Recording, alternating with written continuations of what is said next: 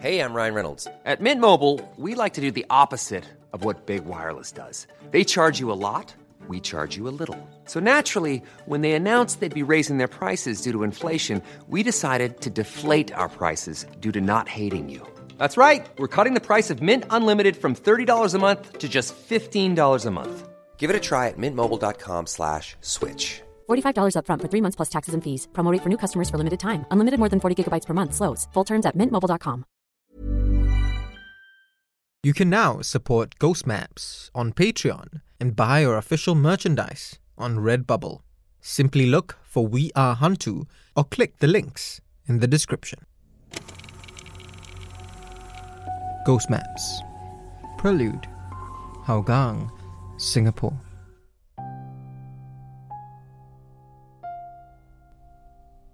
Jonathan shifts awkwardly as I place my recorder on the table.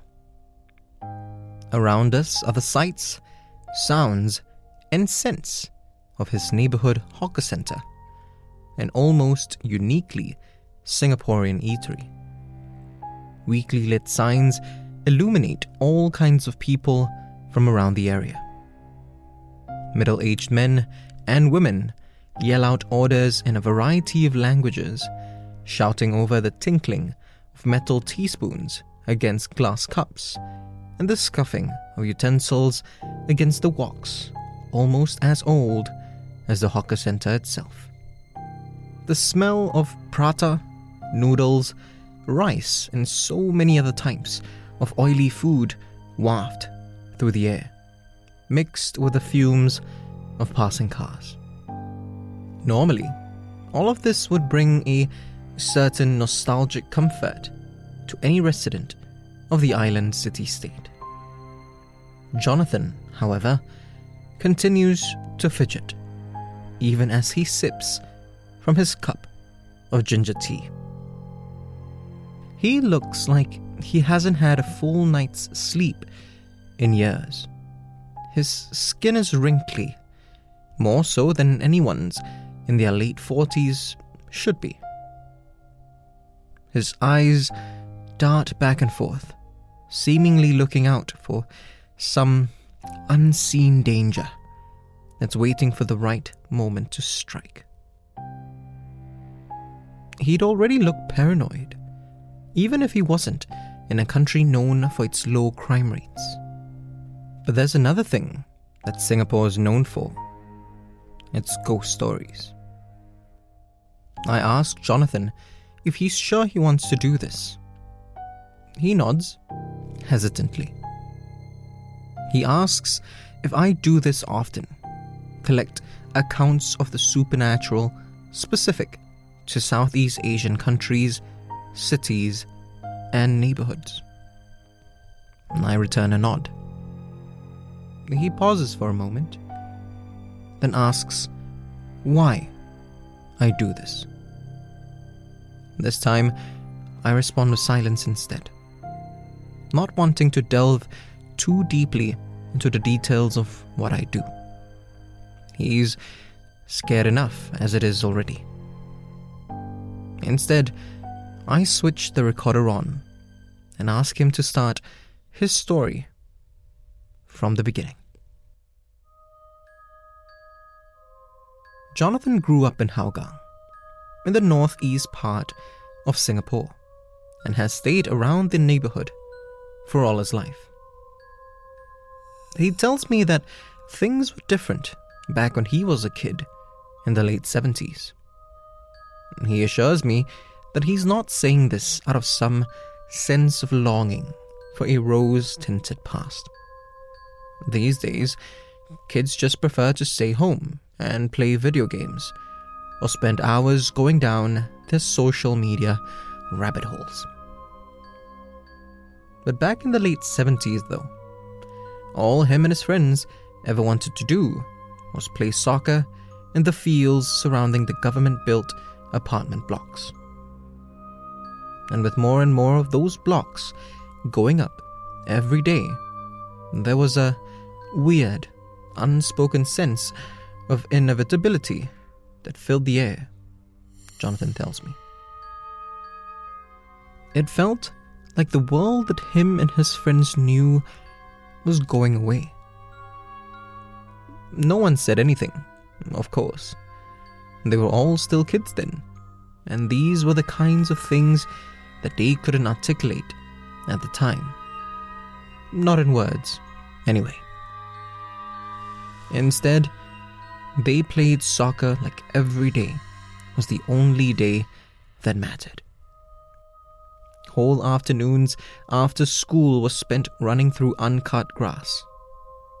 By day's end, their once pristinely white school shoes would be caked thoroughly with mud, as they spent hours dashing from one end of the field to the other, hoping to score the winning goal between the soda bottles that they'd set up as makeshift goalposts. All around them, the giant blocks, those harbingers of a changing future, loomed over them. But hidden within these blocks, some elements of Singapore's past refused to die. It was a Wednesday afternoon. Jonathan recalls clearly.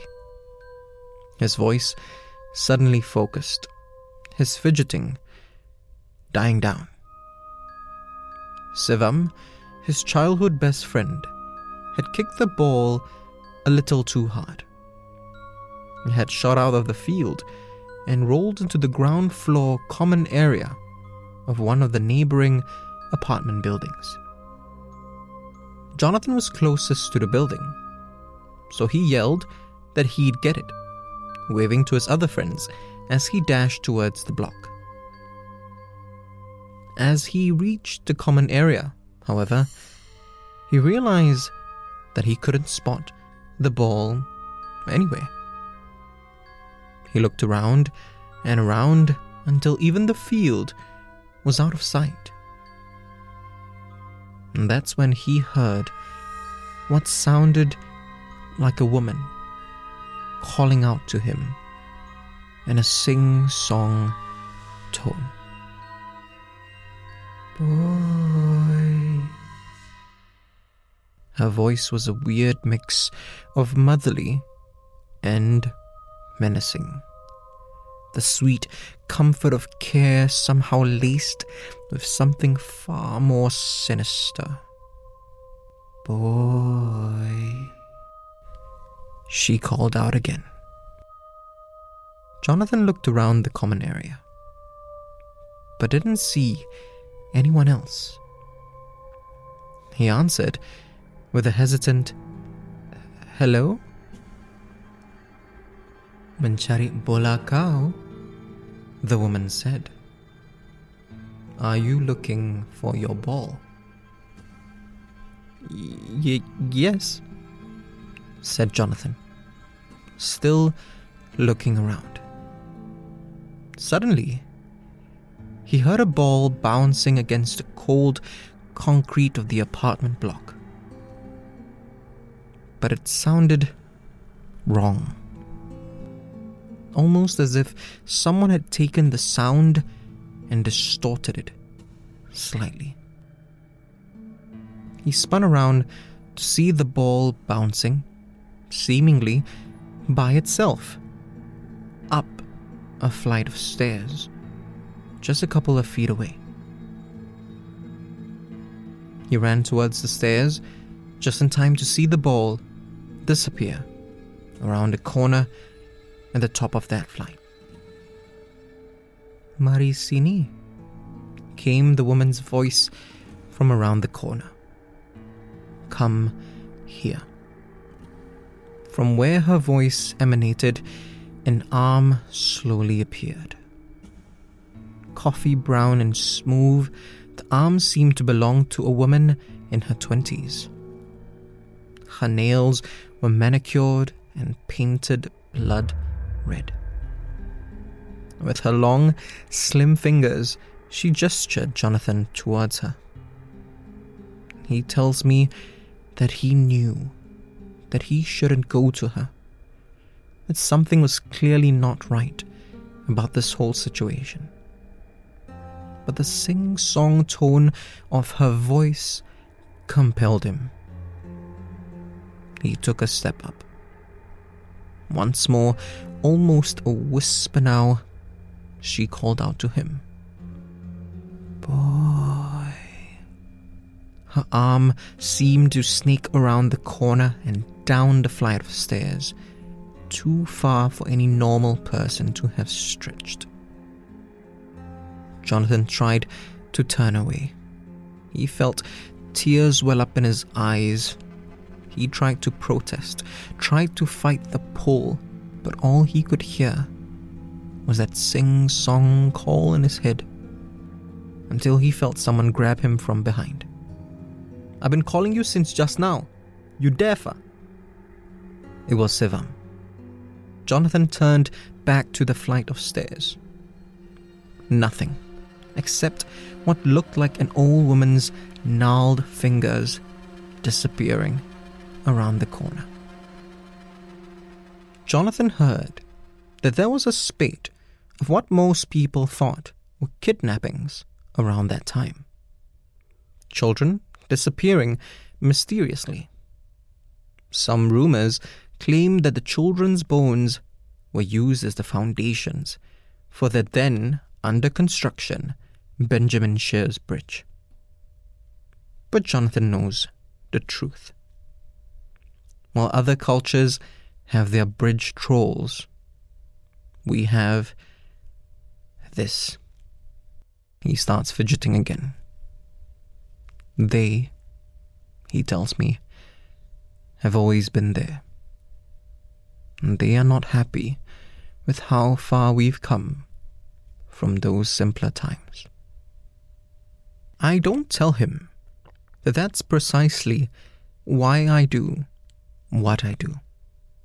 Why I chart to supernatural, by country, by city, and by neighborhood.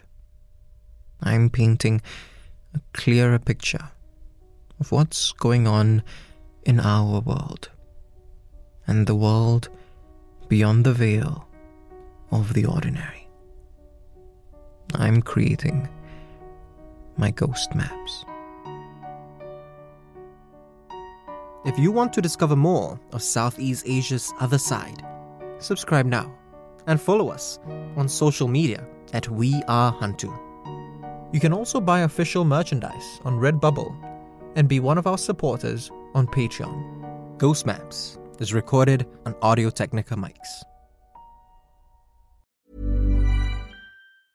Hey, it's Paige DeSorbo from Giggly Squad. High quality fashion without the price tag. Say hello to Quince. I'm snagging high-end essentials like cozy cashmere sweaters, sleek leather jackets, fine jewelry, and so much more. With Quince being 50 to 80% less than similar brands. And they partner with factories that prioritize safe, ethical, and responsible manufacturing. I love that. Luxury quality within reach. Go to quince.com/style to get free shipping and 365-day returns on your next order. Quince.com/style.